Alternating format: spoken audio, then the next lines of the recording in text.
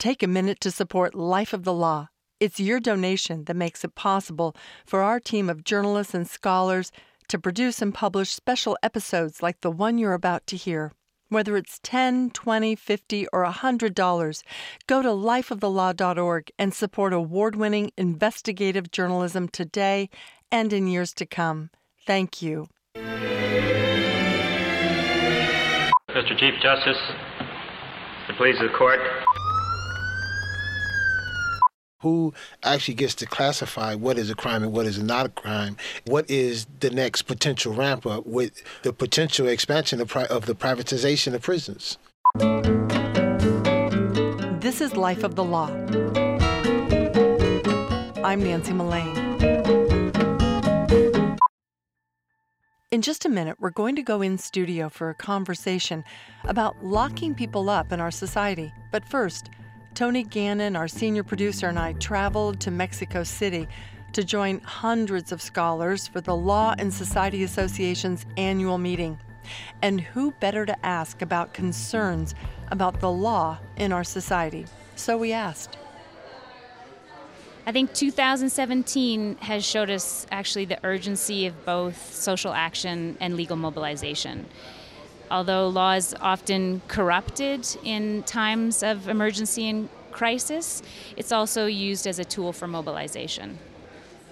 I always have concerns about the law. From my research, cite the law in Eastern Democratic Republic of Congo is a very contentious issue. There's been a lot of investment in building the rule of law, but in a way that hasn't necessarily mapped onto people's needs and lived experiences. And I think that's always a risk when we're talking about building law, creating law, modernizing law in post-colonial and post-conflict settings. So I think that's something that we need to continue to interrogate. When you see 1/3 of the Canadian population in prisons being Indigenous, and that being even higher for Indigenous women, I don't think we can separate politics from law, from many of the social problems that we see. But I think, in my opinion, there's in the whole democracies in the world, there's a lot of citizens that do not believe in law at all. So I think that perhaps law has a value in the past that it's not having in the present. And many people, at least in my country, do not trust in the law, because even though there are representatives and senators passing laws that have been passed, and they didn't know that they have passed the same law. So when a thing like that happens, I think that's a big trouble, with the value of the law.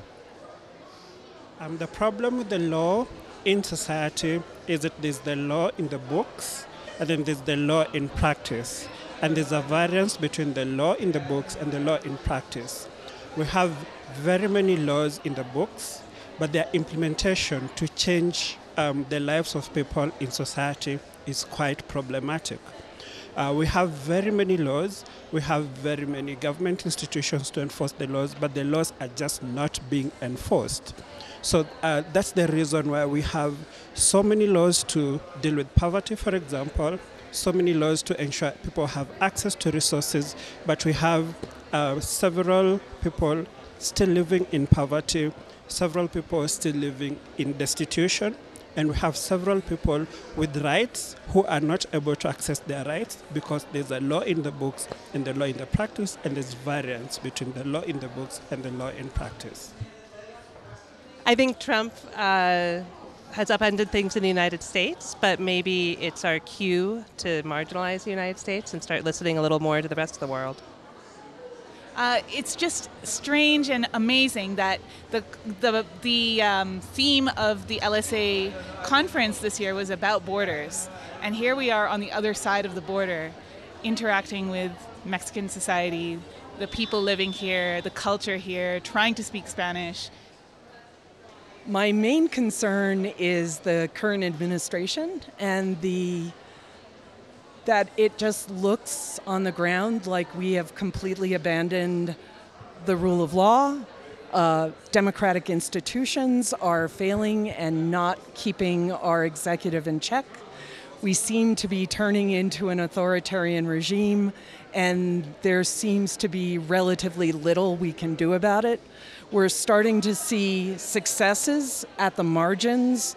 We have courts enjoining the Muslim ban, and that's great news. But we also are about to have a repeal of a healthcare plan that is going to be a major shift from poor people to rich people, and our democratic institutions are failing and not able to keep it from happening. The photographs of lawyers in airports volunteering their time and services to people trying to legally get back into the country, to me that's a symbol, an image of the greatness that our American legal system and our American Constitution is capable of. And so I'm here shoring myself up for the next year until I can come back to fight the fight in my scholarship and fight the fight in my community. The other issue that I'm concerned about, which has been discussed in some of the panels that I've attended, is whether there is enough recourse within the current legal system to quickly enough correct the injustices within our criminal justice system. So broadly, those are my concerns. My most immediate concern is about the prospect of expanding deportation numbers, because I've been witness to the consequences of deportation under President Obama's leadership, and I'm quite concerned about what may unfold in the coming years. I am an African American historian. And we can see throughout American history an inequity in the justice system for black residents of the country. And recent events in American jurisprudence have demonstrated that the more things have changed, the more things have stayed the same, and that there are historical continuities that have redounded to us today from times that we like to consider much more vicious and much more racist. And as those inequities become more subtle but still very much entrenched, I'm interested at the conference to learn more about how we can parse those out and bring them more to the surface in a society that tries to, maybe not intentionally, but hides them through plausible deniability in various different ways. Well, we have a presidency that is clearly playing fast and loose with the law in the United States, and we have a society that's failing to react. And so we're seeing the challenges that creates on questions of immigration and racial justice, the way Mexicans have been criminalized.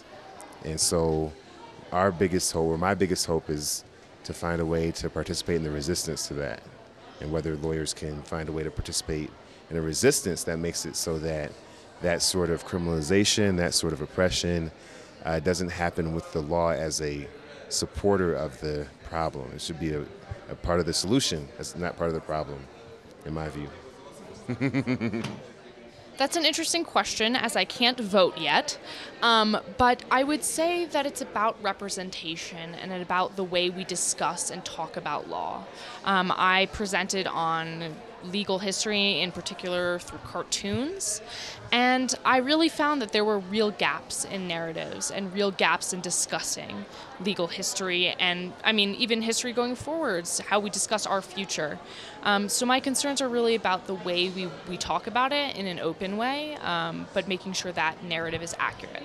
My school is unique in some sense in that I have friends at other schools who do not discuss the way the law operates. And as a result, I think we're being raised to be misinformed citizens. And when we come to vote, we're going to be going in not understanding how the legal system works, and that's really concerning to me. I guess more integration between the law and society, law keeping up with the changing needs of society. I think law necessarily moves a lot slower than some of the changes that we tend to make elsewhere. And so probably my biggest concern is just making sure that we have laws, that we have a system of laws that is responsive and consistently responsive to our evolving needs, which is, I think, a pretty common challenge. My work has to do with rape law, the anti-rape movement, and incarceration, and how recent reforms are redefining women's relationship with sex in a way that's not altogether positive. I, of course, am very concerned that we elected a pro-sexual assault president. Nonetheless, I see this dialogue constructing sex as a site of danger and trauma, particularly for women, continuing apace, if not being heightened by Trump's presidency. And on the one hand, that can lead to greater awareness of the problem of rape and sexual assault and deter rapes and sexual assault. But what I also see on college campuses and outside of college campuses, it's also constructing sexual interactions as necessarily a site of grave risk, which isn't altogether incompatible with a conservative view of sex and all the negative sort of things with abortion and contraception that come along with that. We are in a moment where political rhetoric, and I think this has been going on for a while, but certainly has crystallized into terms that are really challenging what we think are some of our most basic principles of law. It's relevant to me that our president, for the first president in the last 100 years, never mentioned rights, rule of law, or justice in his inaugural speech, which is just a way to capture that there's a real transformation going on in how we talk about our politics. I think it is a debasing of basic liberal principles, and I think that has a significant impact on the possibilities for people mobilizing around rights and the promise of legal equality. So I think that we all are in a process of adjustment to what we've taken for granted for a long period of time, that people can claim rights, and that provides a little bit of leverage in trying to increase justice. We may be in a period where that is no longer a viable politics. Although that's probably overstating it. This may be a passing fad too. I think that's one of the questions. Is there something really big going on here, or are we in a moment that's just a momentary diversion? You've been listening to Voices of Scholars at the recent Law and Society Association's annual meeting in Mexico City. We asked them to share their thoughts about law and society in 2017. If you'd like to share your thoughts, send an email to us at connect@lifeofthelaw.org, and we'll post them in our upcoming newsletter. Now for our very special in-studio conversation about people, prisons, and incarceration in America. More than 2.5 million people are locked up in America's prisons. How did we get here as a society? Is what we're doing working? And where do we go from here? We asked people who have studied prisons and who have experienced incarceration to join us in the studios of KQED to talk about locking people up.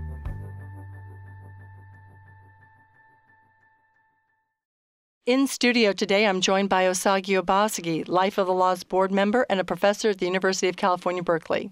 Hi, Nancy. Hey. Troy Williams is the founder of the San Quentin Prison Report. Hello, Nancy. Hi, Troy. And I'd like to introduce Rebecca McLennan. She's the author of The Crisis of Imprisonment, and she's a professor at the University of California, Berkeley.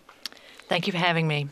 Karamet Ryder is from UC Irvine, and she's the author of 23/7, Pelican Bay Prison and the Rise of Long-Term Solitary Confinement. Great to be here, Nancy. Professor Ashley Rubin is from the University of Toronto, and she writes on the history of punishment in America and England. Thank you. It's great to be here.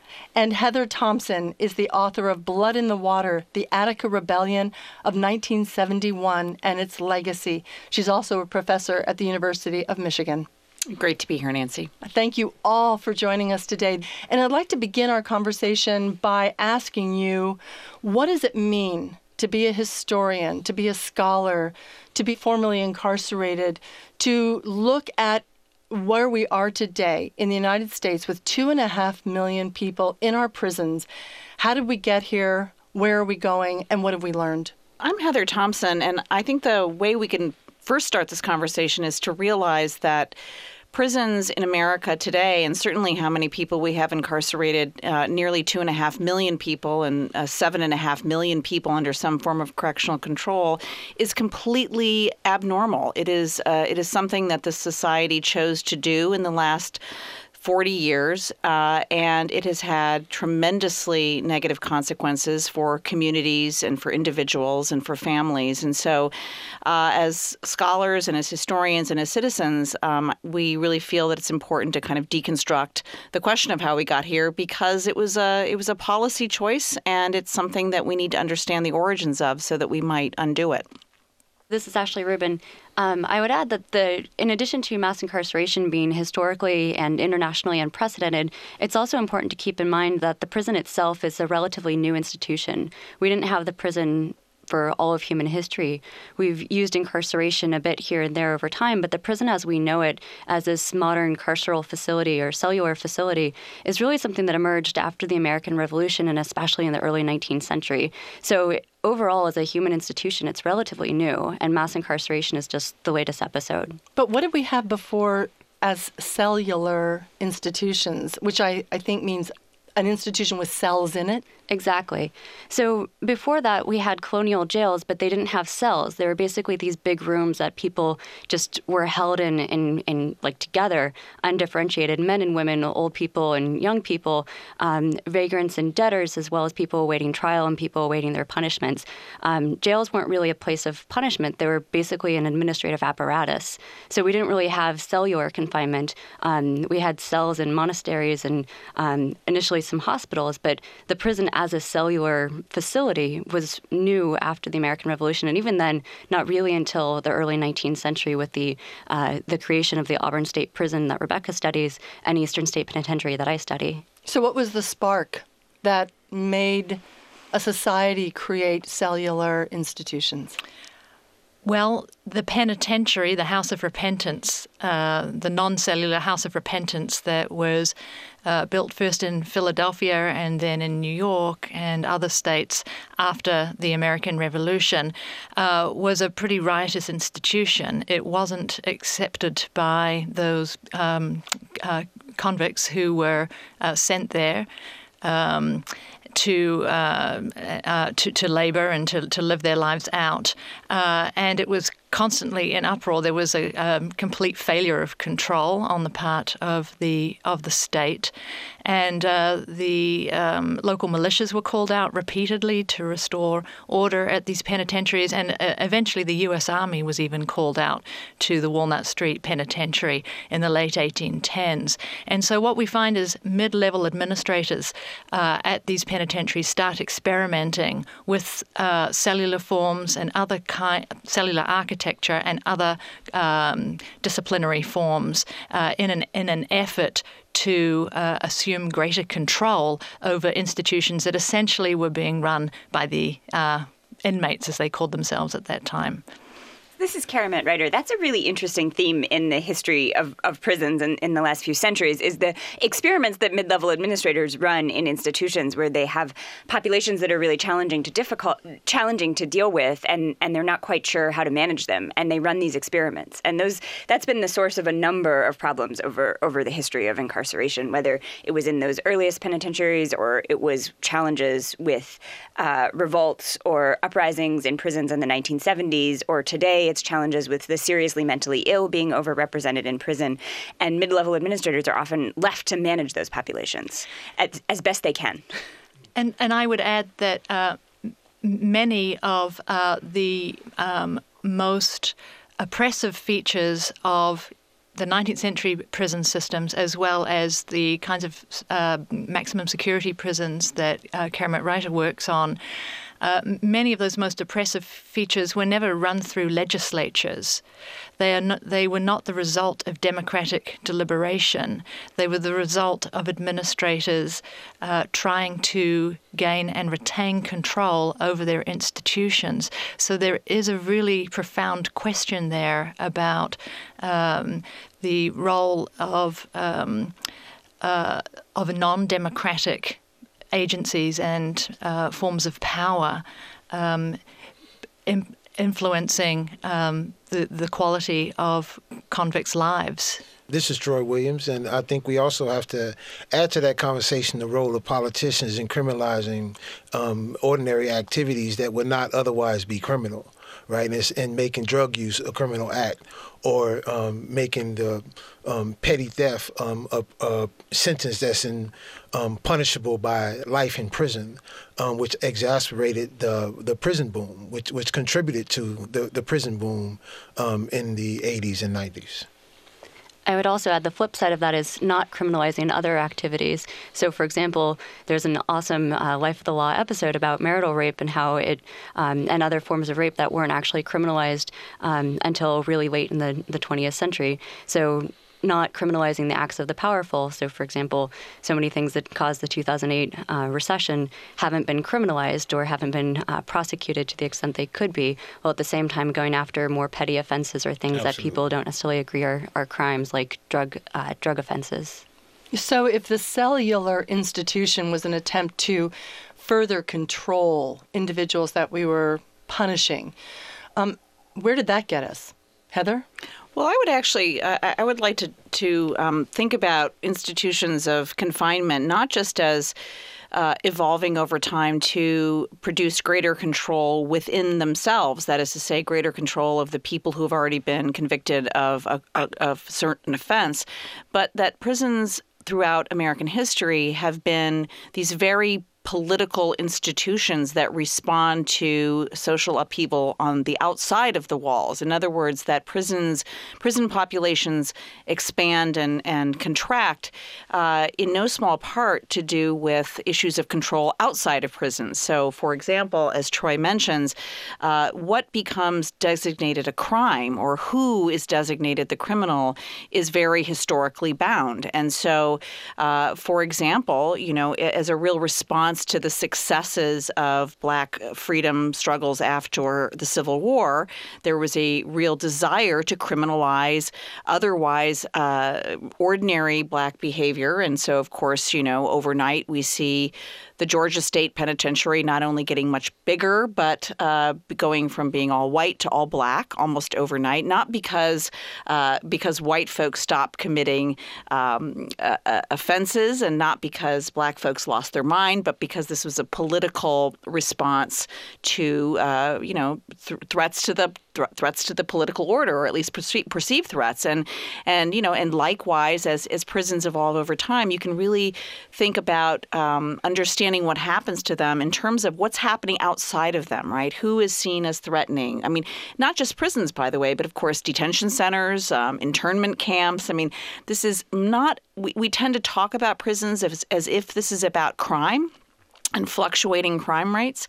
But one of the things that coming at this from the perspective of a historian gives us is to understand, ironically, how little it has to do with crime and how much it has to do with the social circumstances and political circumstances well outside of the prison. And this is Osagie, and just to add on to the point that you just made, Heather, which I think is really important, one in the current political moment where there's been a renewed attention to police behavior and police activity, you've seen various responses on social media in terms of how to be critical of what's happening. And one of the more interesting responses has been the Twitter hashtag criming while white. And this has been used by white individuals who have engaged in quote-unquote criminal behavior, have interacted with the police, and miraculously nothing happened. And it's a really interesting, I think, example of how, as you were saying, this type of policing is not about behaviors that are deemed criminal. Rather, it's about controlling certain populations and letting other populations go on about their business. And so this idea of population control, I think, is key, and I think it's important to link that notion of population control to the long kind of eugenic history we have in this country, from dating back to the late 19th, early 20th century, as this kind of political movement to use law and policy to make sure that certain populations are held under control because these populations are deemed as quote-unquote unnatural or feeble-minded or bad or other type of criminal activities that might occur in these populations, and using that as an excuse for the state to engage in certain repressive policies and repressive behaviors as a way to, in a sense, weed those populations out. And so we can think of the current iteration of mass incarceration as an extension of these eugenic ideologies. And I think that framework allows us to have a deeper understanding of how, as you were saying, has very little to do with criminal behavior, but more about the state's long-term interests in making sure that certain populations are held in check. This is Rebecca McLennan. I totally agree. And I think also we need to take into account the ascent of neoliberal politics in this country and elsewhere around the world in the 1970s, wherein other kinds of programs in welfare and education are also cut dramatically as the state becomes involuted, as government becomes involuted and becomes more and more associated with the carceral, and there's a kind of withdrawal from the social in one respect, but then a violent clamping down on society in another respect. And I think that those two movements are really important to bear in mind. They are in relationship with each other. And I think just to further that point, when at the current moment right now, we're seeing crime being used by the current administration to control a particularly undesired population, from at least from the perspective of those in power right now, and that is undocumented individuals. And so it's another example of this, the recent conversation we're having right now of how crime. How the conversation about crime often has very little to do with the actual behaviors, but used as an excuse to make sure that certain quote unquote undesirable populations are weeded out from the centers of society. And those laws can actually be traced back to the quote-unquote emancipation of slaves in this country, where immediately after vagrancy laws were used, loitering laws were used, then came the black codes, then came Jim Crow, and we just study this transformation of how this oppressive treatment of certain populations or segments inside of the United States of America happened. And so I think we have to take a look at how this is transforming into other areas as well these days. Yes, Troy, you make an excellent point. I think it's also important, and it's a role that historians can play, which is to remind us of the really remarkable and progressive experiments that took place in criminal justice after the Black Codes were overturned and during the period of radical Reconstruction, down to 1877, from about 1867 to 1877, where we had the world's first interracial democracy in the southern states, not in the northern states. We had over 200 African-American men serving in legislatures. We had African-American sheriffs, judges, and juries. Even the Texas Rangers were integrated racially during that period. Of course, with the Democratic Party's redemption, so-called, of the South, that was all knocked down, and we get the convict lease. But for a period of about 10 years, there was a series of experiments that basically put the country, or at least the South, on a different route. And that route was to use incarceration, which was a model borrowed from the North, to educate and train offenders in order for them to become artisans or small farmers, to essentially educate rather than to punish them. And this was largely a non-punitive rehabilitative model that anticipated the 20th century reform movement associated with progressives, and it's something that a lot of folks don't know about. And of course, it collapsed and was overturned through violence at the polls through the 1870s, and it only existed for a very short time. But that history is really important as well, I think, for us to remember that this is a path not taken ultimately, but it is a path that still could be taken. And I think that's a really important point, just to put this in historical context in terms of understanding the role of racial politics in this. And what I mean by that is, we can think of mass incarceration as the most recent iteration of resegregation. That is, mass incarceration, given its racial disparities, is basically taking large populations of brown individuals, black and brown individuals, and placing them in the spaces apart from the primary neighborhoods where they would be, or where they would be in closer proximity with other Americans. And if from that framework, what we get is a sense of how this allows for certain conversations about race and crime to fester in a way that it allows certain elites in power to make certain statements about the other. That is, that when it is perceived that crime is primarily located in certain black and brown communities, and that creates the quote unquote need to segregate them from the rest of society, that then allows for certain political statements to be said that can be seen as opportunities to congeal power by breeding fear. So you can imagine, as you were saying, these moments where you had experiments after the Civil War, where people were kind of playing with these ideas of more integrated spaces. That fell apart very quickly across a lot of different social spaces, in part because that was the process of integration can be threatening to the ability of elites to maintain power. And so this is all to say that there's a tremendous amount of power that's leveraged by engaging in a form of racial politics that breeds fear. And by incarcerating people by the millions, particularly disproportionately black and brown, it recreates a perception that these people are dangerous and that the need for the state to be punitive as a way for elites to create and maintain and hold on to power in an unchecked manner.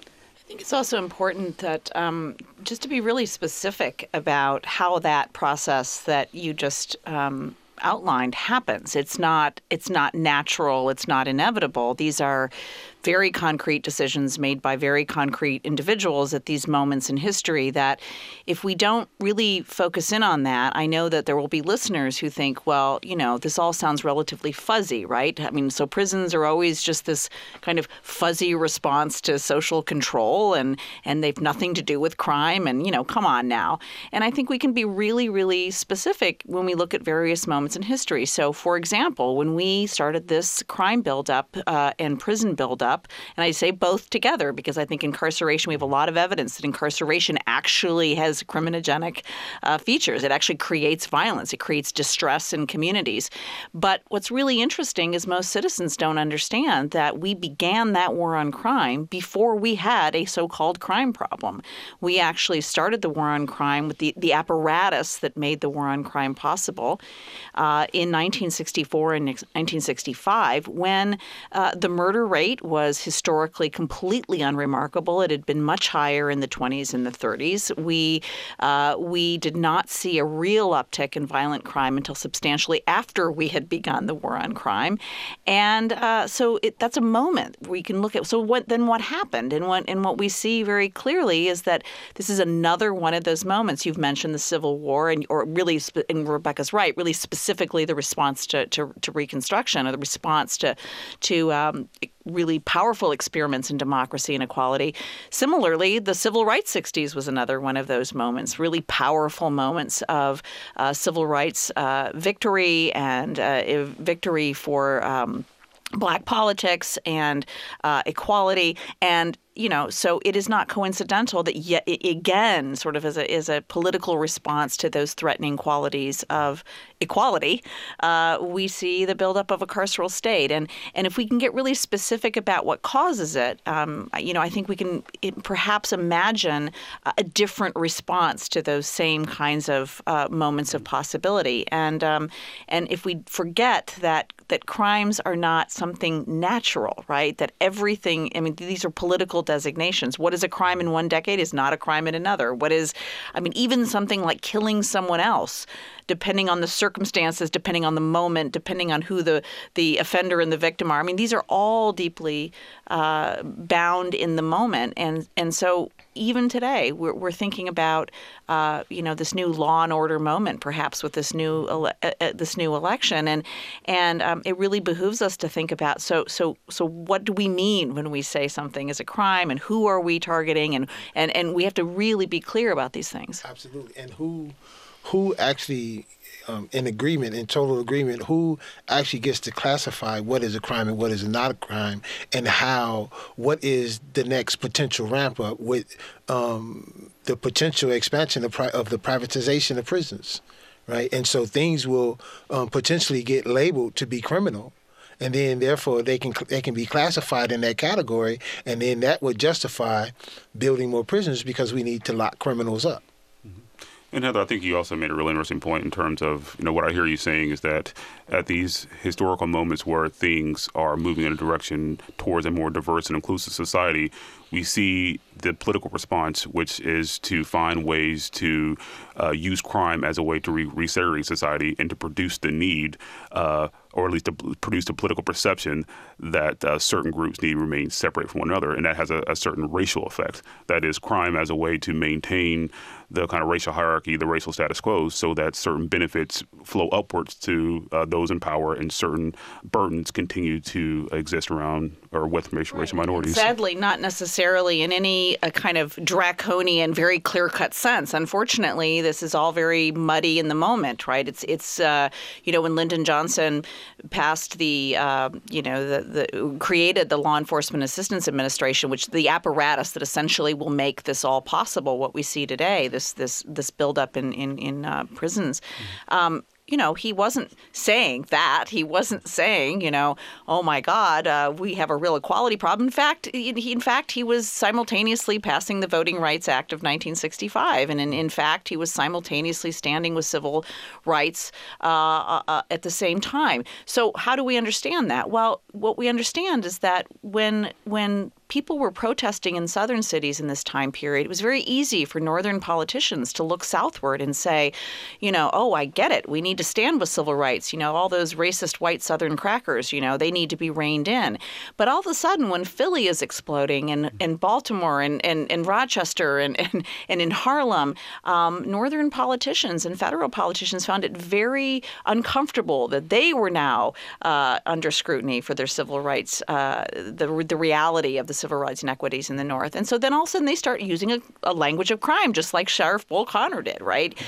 Disorder then becomes crime. Unrest becomes crime.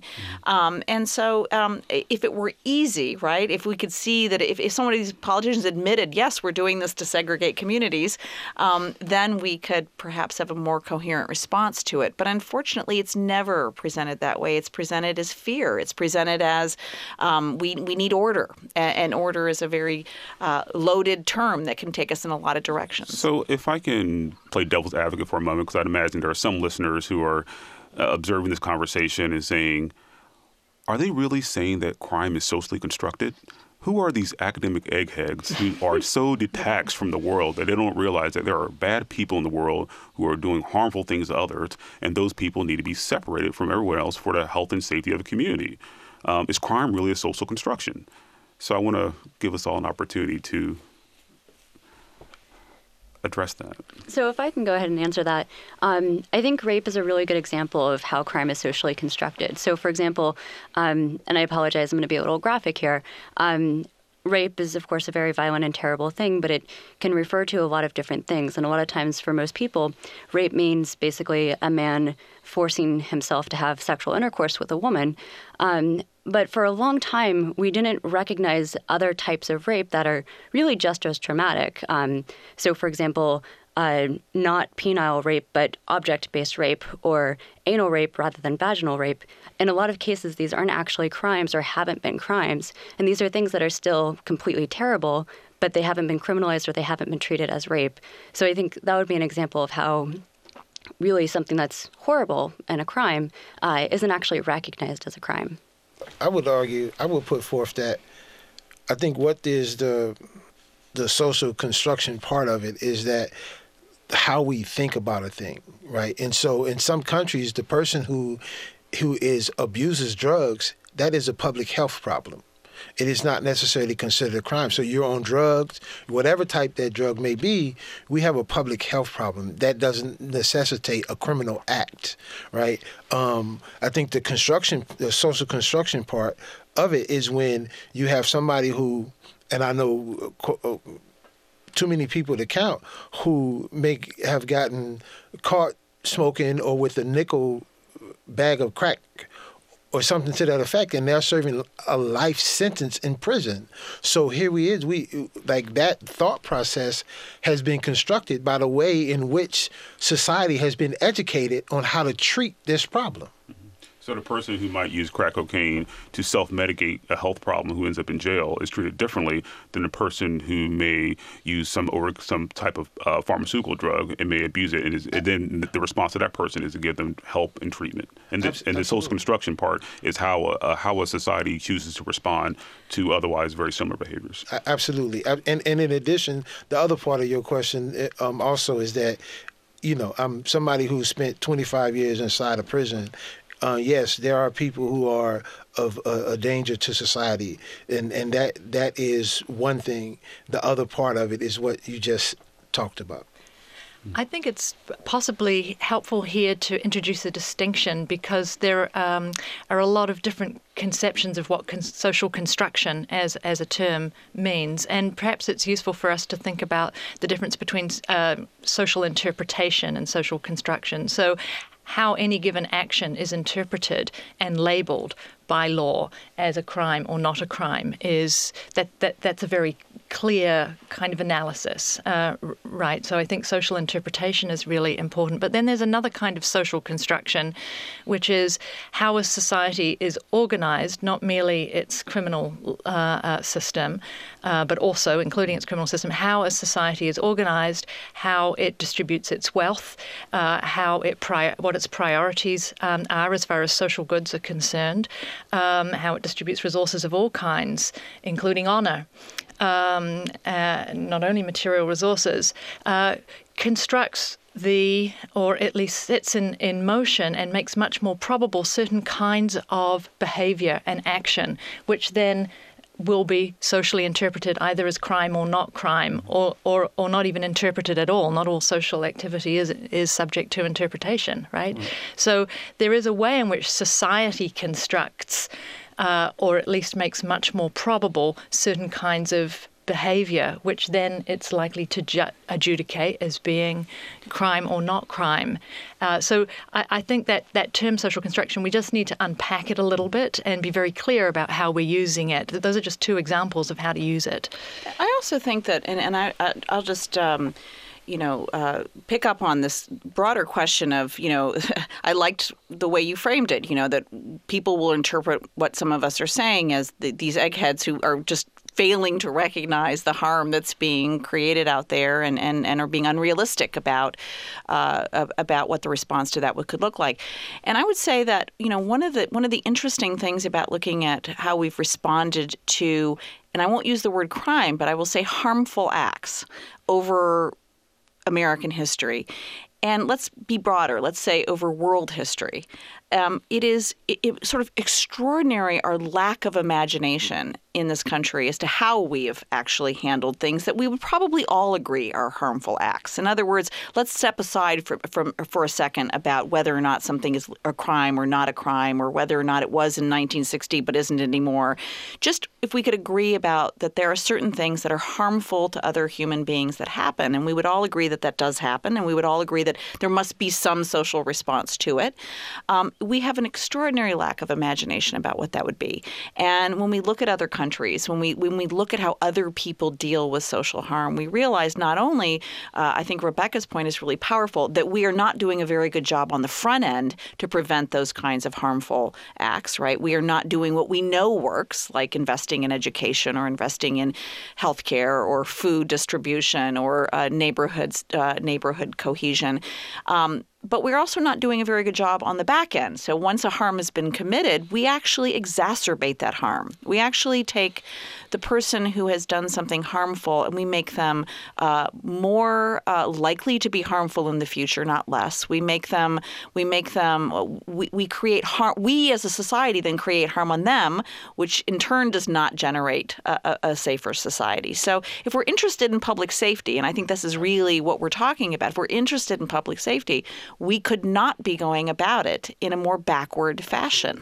And to tie this back more specifically to mass incarceration today, I think it's helpful to think about this question of is crime socially constructed or not. I often think of it in two parts, and this relates to studying extreme punishments like long-term solitary confinement, where I think both mass incarceration and long-term solitary confinement tend to be incredibly overused. And I think there's beginning to be agreement about that. So there's this sort of first-level question of, well, are we too broad in our construction of what constitutes a crime? And are there lots of people in prison who haven't committed the kind of social harm you're highlighting? And so then you get down to a much smaller number, but you're left still with a tough population of people who have perhaps committed social harms. And this is, you see this especially in solitary confinement as states try to reform those policies. And the states that are really working to reform them are left with maybe a few dozen people who are seriously mentally ill or have committed seriously violent crimes. And that's where there are these tough questions. And I think, Heather, your point is really well taken, that we just aren't very creative about thinking about how to answer those. But our lack of creativity creates all kinds of social problems because the vast majority of people, 95% or more, get out of prison eventually, even out of solitary confinement. Exactly. And just to support that, it's just personal, because I'm somebody, I didn't go to the penitentiary for being a nice guy. I'm not somebody who can claim innocence or claim that my crime wasn't violent. I was a violent, gun-toting, gang-banging idiot, right? But I did not learn how to empathize with others until others began to empathize with me. Right. And that's what helped transform my life. It wasn't people trying to be hard or be mean or be like punishment and tough with me, because I knew I can be tough with the best tough person in the world. Right. But it was people who tapped into that soft side, that authentic side of me, that helped transform my life. Right. And so if we really want to talk about public safety, and I used to ask people this question, like who do you want coming home? Do you want Bone, the big bad gangbanger, coming home, right? Or do you want Troy, the aspiring filmmaker, the guy who's coming home and going to help work with other people and other kids in society so that they don't follow down the path he went down? Because one of us are coming home, right? And so society has to figure out which one they want, which method actually, in support of what you said, which method actually contributes to public safety. Well, and Troy, your story makes another really important point, which is that whatever you did 20 or 30 years ago, you're now sitting at a table in a recording studio with a lot of people around you who feel incredibly comfortable because you're a very different person. And Absolutely. I think that's true of a lot of people. And it's another piece of the system we often forget, that one act doesn't define you for the rest of your life. Absolutely. Well, and also this lack of imagination is not, to get to an earlier part of the discussion we were having about race in America, our lack of imagination is also very loaded because, of course, upper middle class white families have no lack of imagination when their own family members commit harm and when their own family members are drug addicted or when their own family members are off the right path, right? The response is to mobilize every resource you have to help that individual either see the error of their ways or get the help that they need or get a different vision of themselves. We have all kinds of ways in which we respond to crisis when we have the ability to do so in our own families. But if it's someone else's family and if it's someone else's children, then it's really easy to see those people as disposable, or at least it is for so many citizens in this country. And so, it seems to me that the question, while it is important to make the distinction that crime is indeed very political and that prisons are socially and politically constructed, it's also important to have a discussion about how do we imagine dealing even with the most egregious, the most painful, the most horrendous things that can happen. And I just really quickly, I do this exercise with my own students, and I ask them to imagine first the person that they love the most in their life, and that could be anybody, their child, their partner, their mother, and I ask them to imagine something absolutely horrific happening to that person that they love, and then what would they want to do to the offender? And you can imagine the responses, right? These really kind of horrific responses to what they would want to do.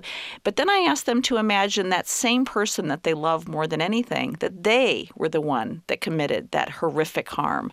Then what would you want to do? And you can just see on people's faces as they struggle with this. And what always happens is they never want to lock them up for the rest of their life. They never want to torture them. They never want to put them in solitary confinement. They never want to give them the death penalty. What they always begin with, and I find this so interesting, is they want to know why. Why did you commit this horrible thing? And what can I do to both help you make restitution, but also to make you whole again? And so it brings back to our own families. What would you do with the person you love the most? It also brings it back to social empathy and the project for transformation, liberation of our current very sorry state. The need for the production of much greater social empathy and the establishment of empathetic ties between and within communities that have had very little empathy for each other. And I think that's a real challenge, how to do that. I'm just a historian, but I'd be very interested in hearing from you all, your ideas about how we can expand social empathy, which seems absolutely well, one thing would be proximity, essential. Because I know that for all of us who are sitting around this table who have spent a lot of time inside of prisons, one of the reasons why it is very difficult, I think, for all of us around this table to imagine one-size-fits-all solutions to justice issues or even to social harm and trauma is because we've actually met the people whom this impacts. And we know that those are actually human beings inside, no matter what brought them there. And we know from proximity that that hardcore political prognoses do not really play out the way we would imagine them to. So right now, prisons are public institutions, and not one listener here can tell you what is going on inside of them. But imagine them if they were transparent cubes in the middle of every city we live in, and we could actually see what happened inside. So it just as a thought exercise, we don't have empathy because we are so cut off from the very institutions that we imagine are doing justice in our name. And part of that proximity, absolutely, and part of that proximity is allowing the voices of the people who have been most impacted to be heard. Right, to be seen and to be heard, that's why I'm always thankful for Nancy for every time I have an opportunity to get my voice out there and be heard, and anybody who's formerly incarcerated or been inside of that system, because it's so important that people actually hear from us, that people actually hear something other than the fear mongering that normally happens. And I could point to 100, 200 men that are home that are doing great work in the community, but that is not the typical story that gets told, right? And so when people come in front of that story, people come in front of those people, they're like, they tell me like you're not what I expected. Like you're like as though I'm some anomaly, in this situation, and in fact I'm not.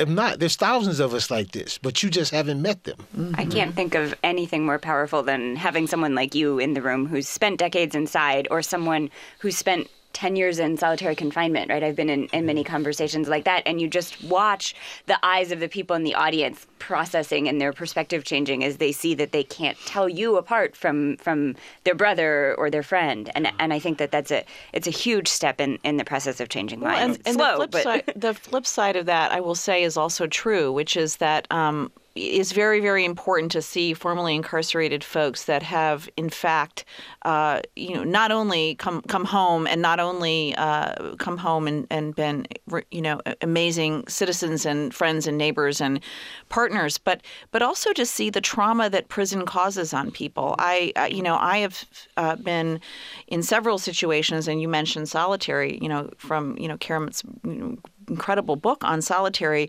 you understand that people also don't understand the trauma that is being caused in their name inside. So, for example, when you meet people that have been let out of solitary and come home, and you just physically sit next to someone like that and you watch what they are suffering through and you watch what they are enduring, it is a level of post-traumatic shock that you really can't even imagine until you actually see it for yourself.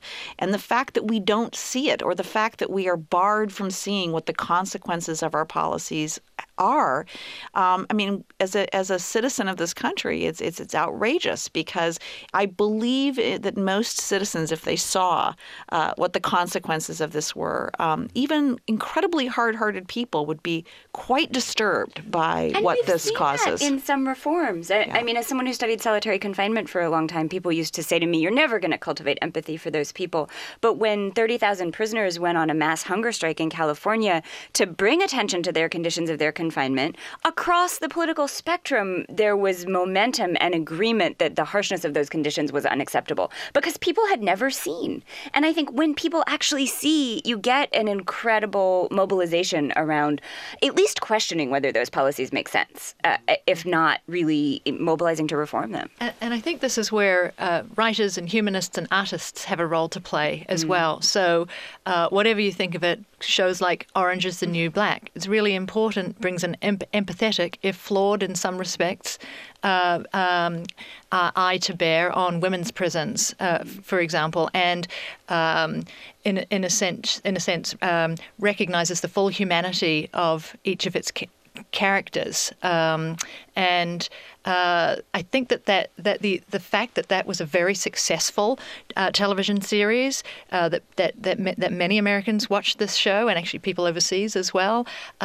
This signals a kind of opening that the mass culture may be shifting on this, and I think that's equally important. Stories that humanize those who have been thought of as either subhuman or not thought of at all, or not taken into account at all. I'd like to ask each of you, before we close, what are you most concerned in the current climate today as we move forward from all of your study of history and all of your experience? What are you most concerned with, and what are you most hopeful about in terms of the future of incarceration and imprisonment?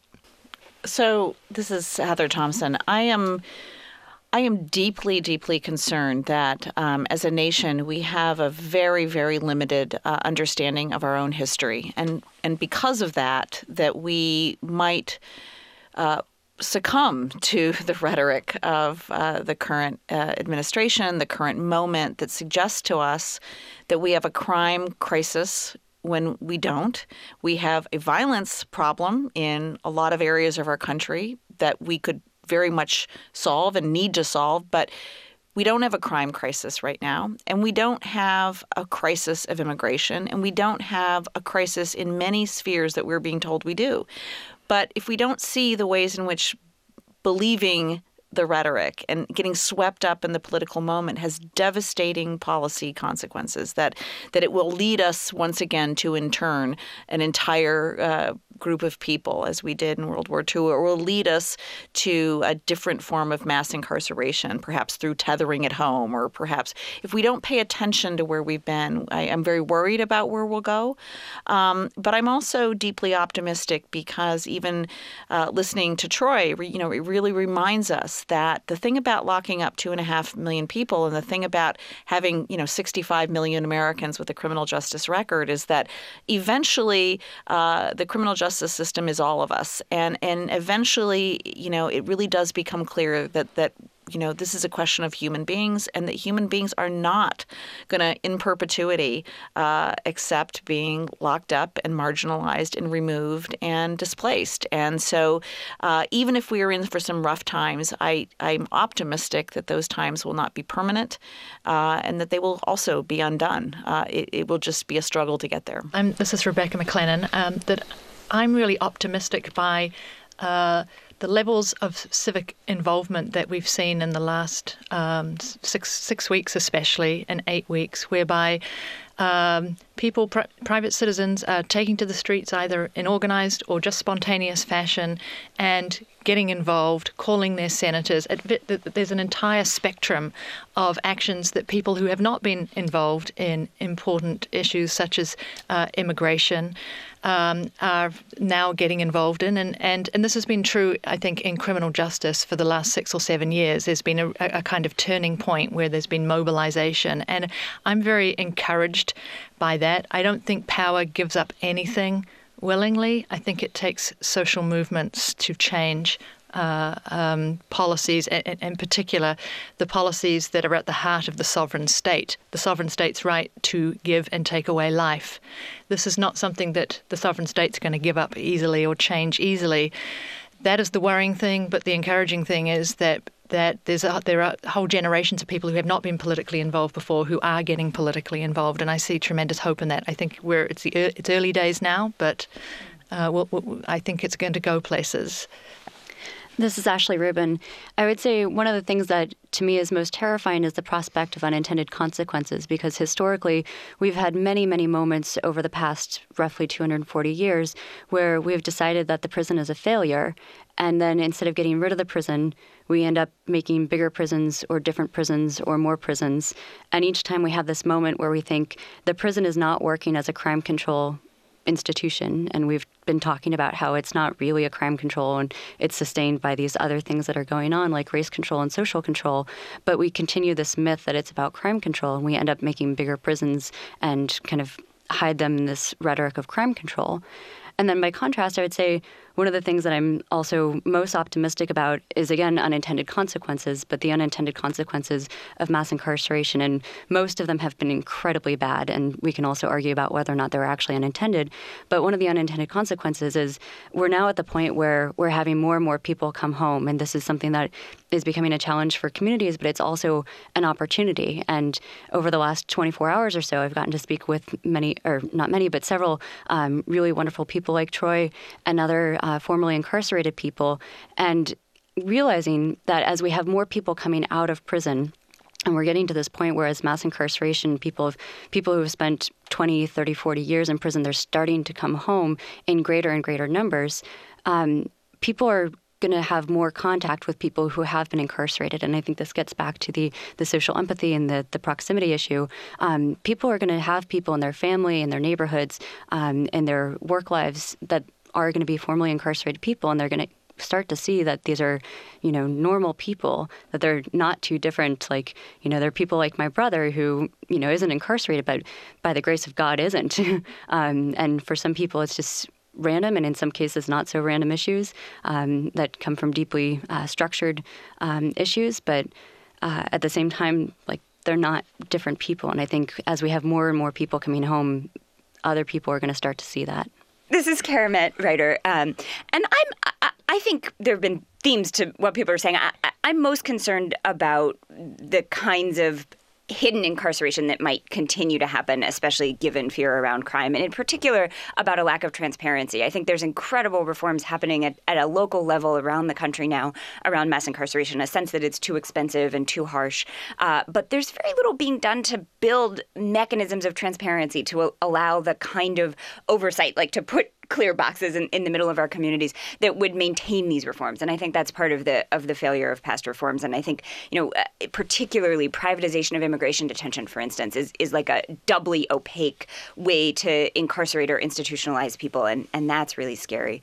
But I'm with everyone else that I take a lot of hope from the perversity of the fact that we've incarcerated so many people that now they're going to be back in our communities among us, kind of reshaping the way we assume those people would be, and that, as all of us who've interacted with the formerly incarcerated can see, it really changes your perspective. And I think along with that, technology and the ways that it's so much easier to get information and to meet people from all different, whether it's through social media and Facebook or podcasts like this, that it is much easier to share the kind of information that will facilitate those empathetic changes today than it was, in the historic times we've all examined and written about. As far as what I worry about, in addition, the only thing that I would probably add to what everybody else has said is that my fear is that these new forms of control will continue to subject, black and brown bodies to the degree that they have been. I'm also like worried about a friend of mine, PJ, who is going for his detention hearing. He was paroled but kept in immigration and possible deportation to the country he was born in, which just wouldn't be safe for him to be there. He's been incarcerated since he was 14 years old. And I haven't met just such a good guy. Like that, you meeting him, you wouldn't know that he had been incarcerated. So I worry about people like him.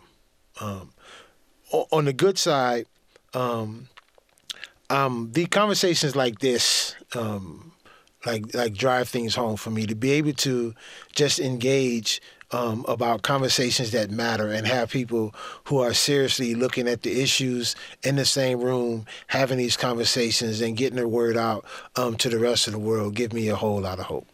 What concerns me the most about the future of the criminal justice system is how issues of crime and criminality are slowly becoming thought of as intrinsic or biological or natural aspects of individuals. And there are, sadly, several academics who are doing research trying to find, either the genetic cause of criminality or other types of physiological or biological processes that might lead someone to become a criminal, and trying to using this research in service of the idea of being able to predict who's going to commit a crime before they actually do. And this is a terrifying development. And I think the prospect of kind of going back down the road of thinking about crime in biological terms can have a devastating impact for communities. And so I'm quite troubled by that development. And I think it's going to take a lot of folks, academics, people, other advocates. Yes, everyone's going to have to come together to resist this idea and to really get away from the idea of locating crime and criminality in the body and try to think about the social and structural aspects of our world that put people in a position to create or engage in antisocial behavior. What I'm optimistic about is along the same lines of what Rebecca mentioned in terms of the renewed sense of civic engagement. And right now, that civic engagement is oriented towards one particular political challenge that we have right now. But I think there's a great opportunity to leverage that energy and enthusiasm to tackle other big social problems such as criminal justice and mass incarceration. So I think it's going to take a lot of creative work to get people to be just as energetic around these other social issues. But I think the possibilities are there. Well, that was quite a conversation.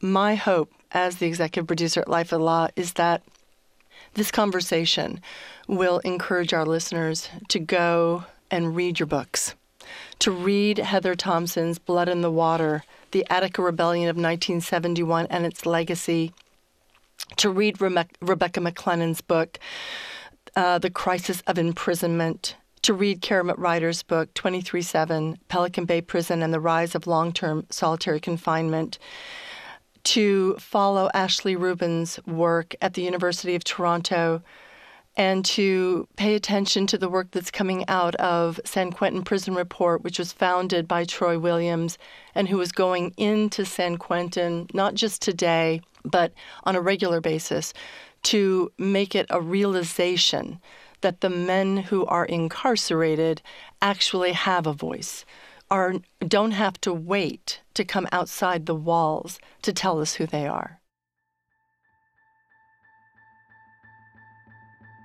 In Studio San Quentin was produced by myself and Tony Gannon. We want to thank Rebecca McClennan, Asagi Obasagi, Karamet Ryder, Ashley Rubin, Heather Thompson, and Troy Williams for joining us in studio.